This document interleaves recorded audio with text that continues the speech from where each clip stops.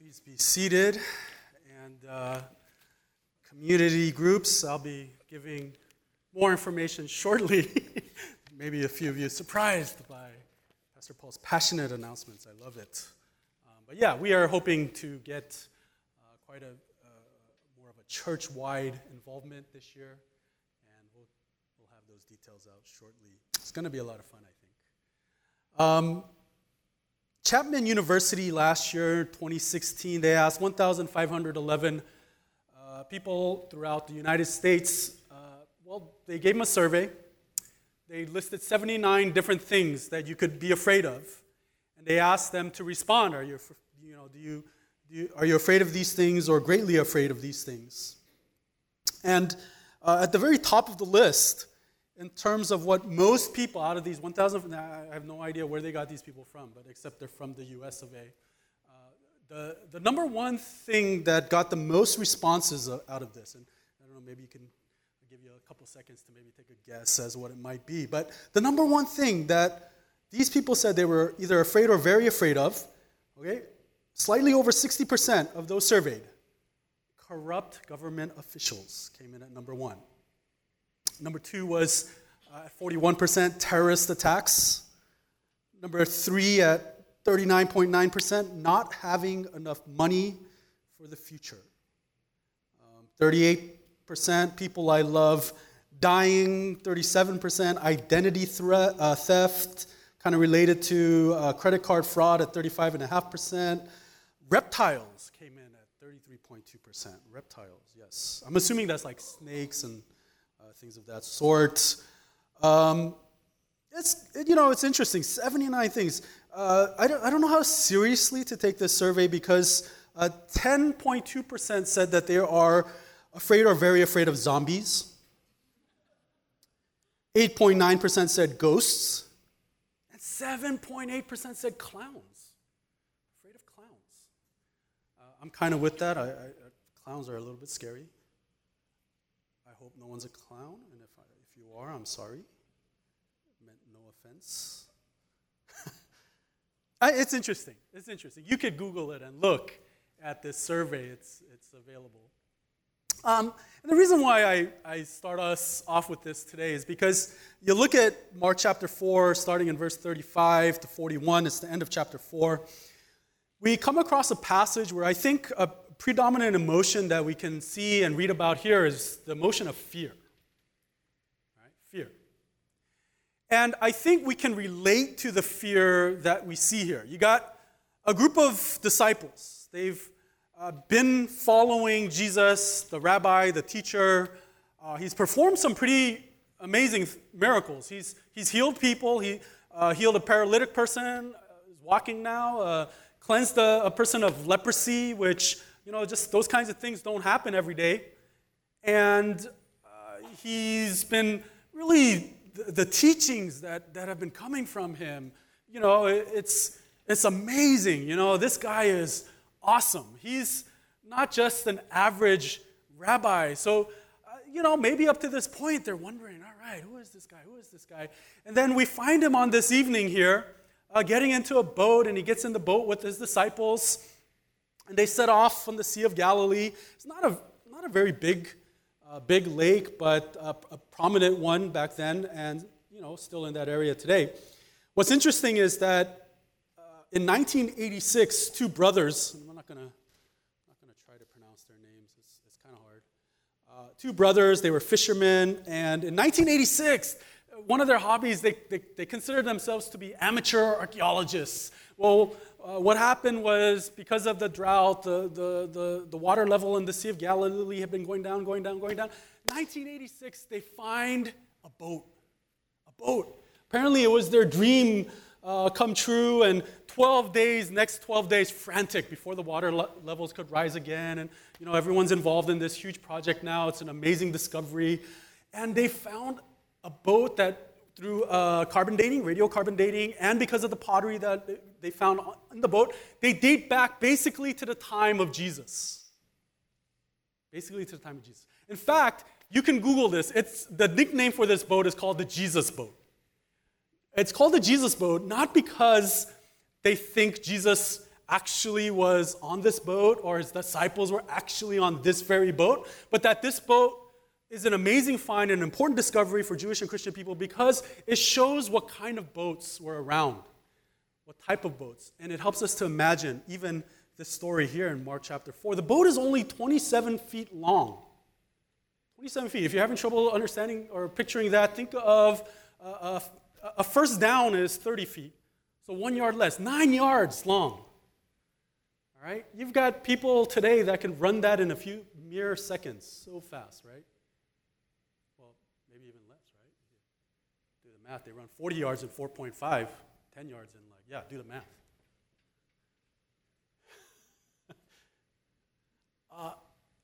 27 feet long. It's 7.5 feet wide, all right, and a height of about 4.5, 4.3 feet, actually, exactly, according to this Jesus boat.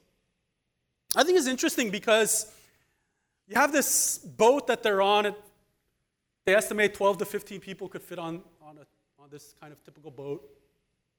And then you have a sudden storm.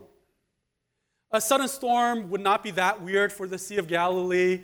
One of the things that's really, really picturesque about this lake is it's 700 feet below sea level, and then right surrounding it are these hills, and these hills would get really green during the spring, brown other times of the year. Hey, if you're from Southern California, you know what brown hills look like.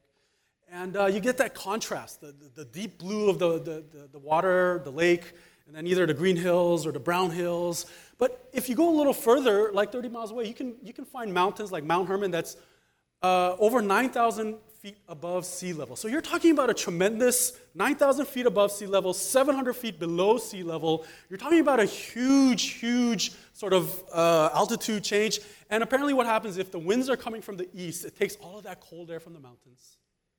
It mixes with the warm air from the sea, and you would create, warm air rises cold, and you would get this, all of a sudden, strong easterly winds and storms. Even today, they have a name for it. I forget what it is, but it's for those easterly winds that would come up in the evening. And in Mark chapter 4, though, it's not just your normal easterly winds. Something is a little different tonight, right? It's different enough that you have some seasoned fishermen who are on this boat, and all of a sudden, what do they notice? This great windstorm arises, verse 37, and notice the word great. You're going to see it 3 times in this passage. This great windstorm arises. The waves were breaking into the boat so that the boat was already filling. Now, I don't know about you guys, but this would definitely be one of my top fears. Right? If I'm on a small boat, 9 yards in length maybe, and the waves are crashing over and into the boat, and it's filling up with water. It's very interesting. The Jesus boat that they found had been repaired so many times that they found different types of wood. It was patched up, it was broken, repaired. In my opinion, it didn't look that seaworthy to me, but I don't know. I don't know enough about fishing to comment on that. But regardless, you see water filling in, and hey, I would be deathly afraid. Deathly afraid. I can barely swim a few lengths of a swimming pool, right? Before I have to grab the wall or stand or something. I could go back and forth a few times. It's not that impressive. But now you mix in these waves that are at least going 4.5 feet high because it's spilling into the boat. And, I probably last a few seconds in that kind of situation. So, I know I'm spending a little bit, maybe too much time kind of painting that picture and helping you to imagine what's going on. But now we see the disciples, and it's not a big boat. It's not like they had to go find Jesus. He's on the stern, asleep on a cushion. Right? And, maybe this just blew their minds. How could he be sleeping? It's very interesting. The one time that anyone in the Gospels have written about Jesus sleeping, right? This is the one occurrence of it. In Matthew, Mark, Luke, and John. You find him one time doesn't mean he only slept once in his 30 years. It just means this was the one time that they thought it was significant enough to write about it. He was asleep in the middle of this great windstorm. probably disconcerting at the very least, and apparently very upsetting to his disciples. Because they run to him, they wake him up, and they say to him, "Teacher, do you not care? Do you not care that we are perishing?" Now, at this point, let's pause just a little bit to think about this, all right? Because I find this kind of interesting. You've got seasoned fishermen who should have been the ones who kind of, I don't know, should have been used to this, or the ones taking charge. I mean, they're the ones who've been on the water and in the boat. But instead, they run to Jesus who, anyways, because I find it interesting because why did they wake him up? Why did they ask him, don't you care, we're about to die? We'll get into this in a few minutes. But anyways, they wake him up. It's a fearful question. Their question seems pretty desperate. It's so raw. I love how Mark preserves this for us. He doesn't try to sugarcoat it in any way. He doesn't rewrite it. He doesn't try to make the disciples look a little bit more courageous or bolder.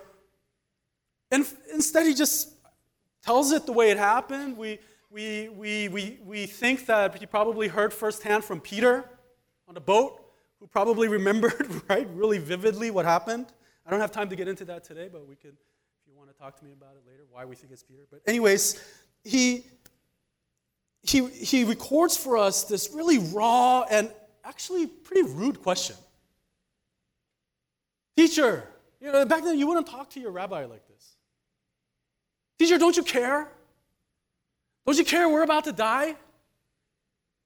You read between the lines, it's like, hey, we're here, I don't know, maybe they're trying to, bucket the water out, or maybe they're trying to survive, or maybe they're afraid for their lives, and then you see Jesus there, teacher's kind of asleep on the stern, and they're like, "Ooh." Right? "Rabbi, you apparently don't care for us at all." And I find it very interesting because I wonder if this is a reflection on the way that even today, many years later, we respond to God when we are faced with some kind of crisis. Something that causes us to be frustrated or afraid or wondering why wouldn't Jesus do this, or why wouldn't he respond a certain way? "Jesus, don't you care about me?" The sad thing is that often if you're like me, it doesn't take a near-death experience for us to come to Christ with these kinds of questions. It could be much less serious. And you and I, we can come to Christ with these kinds of thoughts. Why don't you care about me? Don't you care what's happening in my life? Don't you care what I'm going through? Don't you care what my heart is going through? Don't you care about my emotions or what I have to experience or go through, et cetera, et cetera? This is not foreign to us. And we can totally side with the disciples on this evening, right? Asleep on the boat. What's, I think, even more interesting to consider about this situation is, why are they even on the boat in the middle of this sudden storm? They're there because they decided, and we looked at these passages in the past few weeks as we're going through Mark. We looked at these passages where these men dropped everything and decided to follow this man who said, "Follow me, and I'll make you fishers of men." They said, "Okay, let's do that. Let's follow Christ." I don't know if this is a fair question or not. I wonder if in their mind they had a more glorious picture of what life would be like, becoming a follower of Jesus, becoming a fisher of men. Maybe there was more rewards in mind. Maybe there was more glory in mind. Maybe there was more comfort in mind. Maybe there was something to the effect that my life will be better in this way if I follow this man. But being close to Christ and following him led them right into the middle of this storm, a storm that they feared would be the end of their lives. Jesus shows, I think, some remarkable humility. And what does he do? He wakes up, right? Now, right away I know he's a better Christian than me, because when I get woken up, I'm never this kind of calm, right? I don't know how you guys are when you're in a deep sleep and someone wakes you up and right? My wife always gets mad at me. She says I shake my leg a little. Really? I'm not really in control of that, honey. I'm like asleep, half asleep. But he calmly wakes up, and what does Christ do? Rebukes the wind and says to the sea 3 words. Peace, be still. Now, I wonder if there was any moment, any split second while this is going on that his disciples thought, we followed a crazy guy.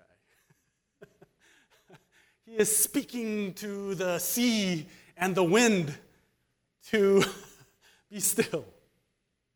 It's almost, in my mind, an act of desperation, right? You're in the middle of this storm. You're afraid you're going to die. He stands up and he talks to the storm. What is that? I'm not sure that that's what I would have expected when I wanted to wake Jesus up. Probably would have been more along the lines of like, hey, let's help get this water out of the boat that's coming in. In Psalm 107, starting in verse 23, it's a really interesting psalm. I love this psalm, but I don't have time to go over everything. I'm just going to really quickly read a few verses. For he commanded and raised the stormy wind, which lifted up the waves of the sea. So we're talking about God here. He's described in this psalm as the one who brings this storm, great storm. In fact, the waves are huge. He describes it this way: they mounted up to heaven. They went down to the depths. And then the result of this storm is that for the sailors, their courage melted away in their evil plight. They reeled and staggered like drunken men and were at their wits' end. Then they cried to the Lord in their trouble, and he delivered them from their distress. Now look at verse 29. This is the one verse I want us to shoot up there. Psalm 107:29. He made the storm be still, and the waves of the sea were hushed. You notice the language? Right? Doesn't this sound really familiar to what Mark retells in his account of what happened in Mark 4 on the Sea of Galilee many, many years later? You see, Psalm 107, I think, presents to us a very important teaching that went out to the people of Israel. Because often the one thing that, it's true for us today, but especially back then, the one thing that just felt like it was completely out of your control was what would happen with nature, the wind. How can you control the wind? Ecclesiastes, the wind is described, that same word, that breath, the wind, is the vanity of vanities because you can't grasp it, you can't hold it, you can't control it. The wind will go wherever it wants to go. It'll go one direction, then the next direction. It'll be strong, then weak, then disappear all of a sudden. You can't predict and control the wind.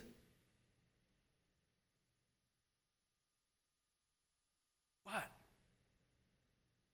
there is God, the one true living God, who can actually do what? Make the storm be still and the waves of the sea hushed, quiet, silent. And that kind of language was reserved to describe the Almighty Creator God. And here in Mark chapter 4, if we go back to that passage and we see Jesus' response, we see now what maybe the disciples thought was a mere mortal, maybe. I don't know, maybe they were confused. Maybe there was something more they recognized in him by this point because of some of the healings that he's done. But they see him and they hear him say what only God can say. Peace. Be still.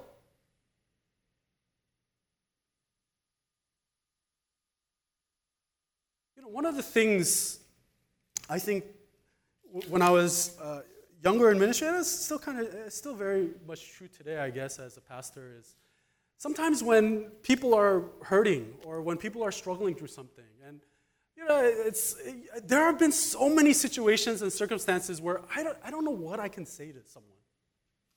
I mean, what can I really say? What can I really do? There's sometimes things in life that happen, and it's tragic, it's painful, it's hard, and I'm thinking, man, what can I do or say? Right? There's books written about this, about how to pastor someone going through tragedy, how to counsel someone, how to talk to someone. It's interesting.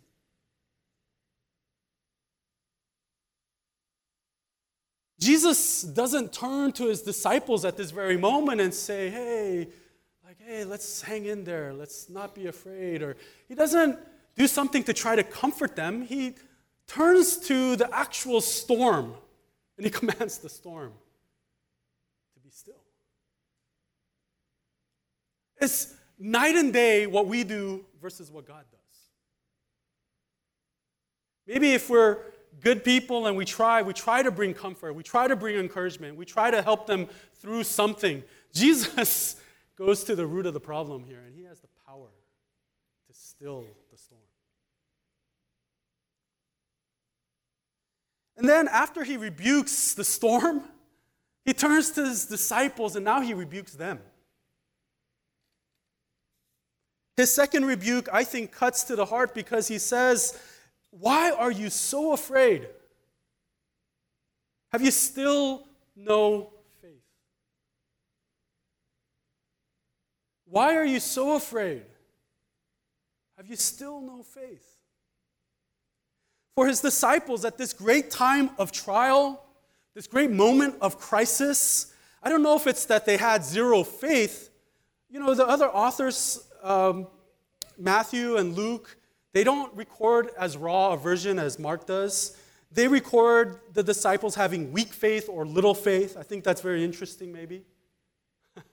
It gives them, it's interesting. You have look, today we can be believers and we could be disciples, we could be people of the faith, but we can come across moments of crisis where in that moment,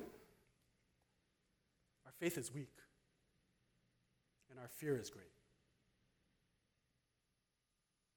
And I think that's what happened to these men. The disciples are in the company of Jesus, and they're in the boat with him, and in a way, their faith failed them. Right? And Jesus rebukes them. I think it's amazing how real those words are today, right? Because it sounds literally like something that Jesus could have said to us so many moments of our lives. So many moments of crisis, so many moments of testing, so many moments of trial or perseverance or hardship or struggle or pain or bitterness, so many times over and over and over again, Jesus probably could have said this to you and I. Why are you still afraid? Have you still no faith? And then, you think about this, right? You think about, they went from this near-death experience, the water is jumping into the boat, everything's going crazy, they think they're drowning, they go wake up Jesus, he stands up and he says 3 words, and then all of a sudden the Bible describes what? A great,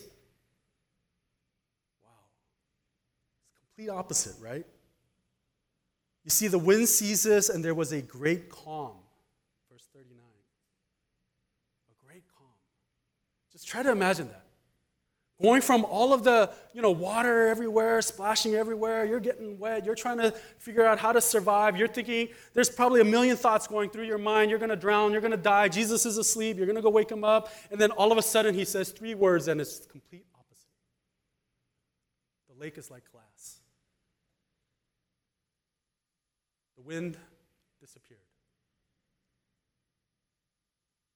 you would think, yeah, praise the Lord. Yes, we are saved. Get on your knees.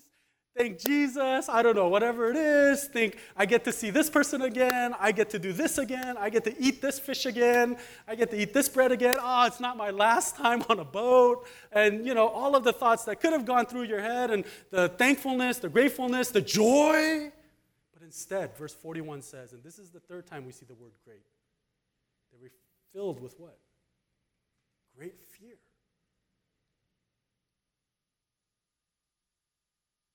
Great fear. Now, I don't know if you guys know who David Blaine is. This is a really bad illustration, but I'm just going to go with it, all right? I'm going to go with it. Some people call David Blaine a magician, a street magician, an illusionist. Some people even call him just simply an endurance artist, whatever you want to call him. He does some interesting things. And he's gotten famous because he's had the opportunity to do them on TV, on video, and he's gotten famous enough where he could go into celebrities' homes and perform magic tricks for them.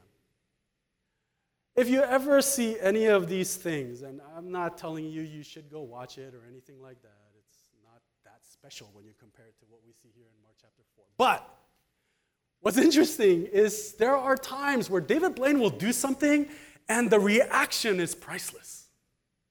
People running to the other side of the room, people cursing in shock and fear, people feeling nauseous. Like, how do you get that kind of response from a magic trick? He does this one trick. It's really gross, but he makes 3 live frogs just appear out of his throat. It's crazy. And you see people, literally, they don't know what to do with that one. I think it's kind of funny. And again, I did preface this saying this is not a great illustration, so bear with me here. Right? Can you imagine? Can you imagine being on that boat? And Jesus doing what he did. Because all of a sudden, the presence of this man in the boat, who has to be more than just a man. Who is this guy? What kind of powers does he have? What is he able to actually do? What just happened? He spoke 3 words. The wind listened. The waves listened. This is not normal, and now what you have, and it's staring you in the face, is the very possibility, and it's the possibility at this point, because you're not sure what to make of it, that the man in the boat is actually God himself, and you are now in the presence of the Creator. Is he God? Does he know everything? Does he know all my thoughts? Does he know all my sins? Does he know all of my weaknesses? Is this the God who can do all things, who's come to save, who can speak to the winds and to the waves? Is this God? And so you have that very real question. Who then is this? And that was a terrifying reality to even think about. That God would somehow be in the boat with you. I wonder if because their faith was not yet fully developed, they were still on that journey, right? We're going to see it all throughout Mark. I mean, you would think after this event, they would be like, yes, he is God and everything, right? But, you're going to see the disciples still struggle with doubt. And who are we to judge? That's the story of our lives as well. But, from Mark chapter 1, the thing that Mark wanted to get across to his readers, to the people who would come across his letter, there was one thing he wanted to make sure everybody understood, and that's this. Jesus was not just another teacher, but was God himself.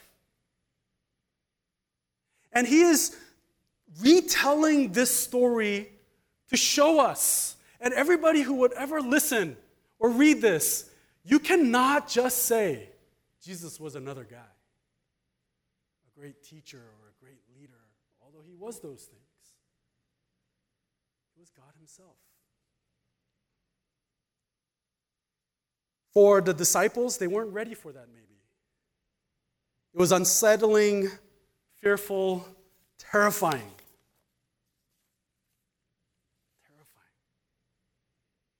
It's interesting, right? They go from fear to even more fear.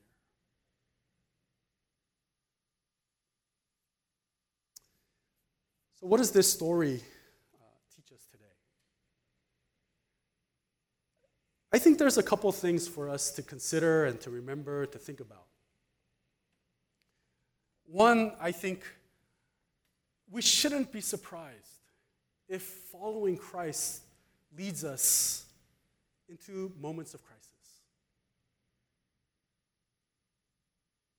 I think it's a mistake to think that somehow the minute you become a Christian and the minute you become a part of the church, your life is going to be this, fairy tale story of everything is perfect. And I don't even think we need the Bible to tell us this. I think we can just look at our lives and those around us.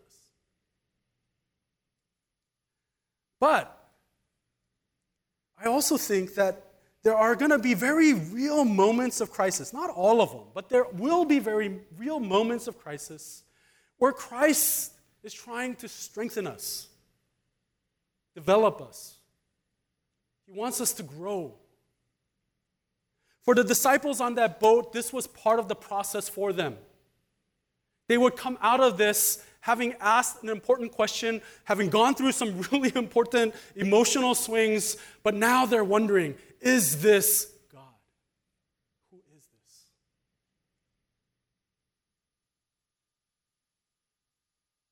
And I think ultimately they would need all of these experiences and all of these moments.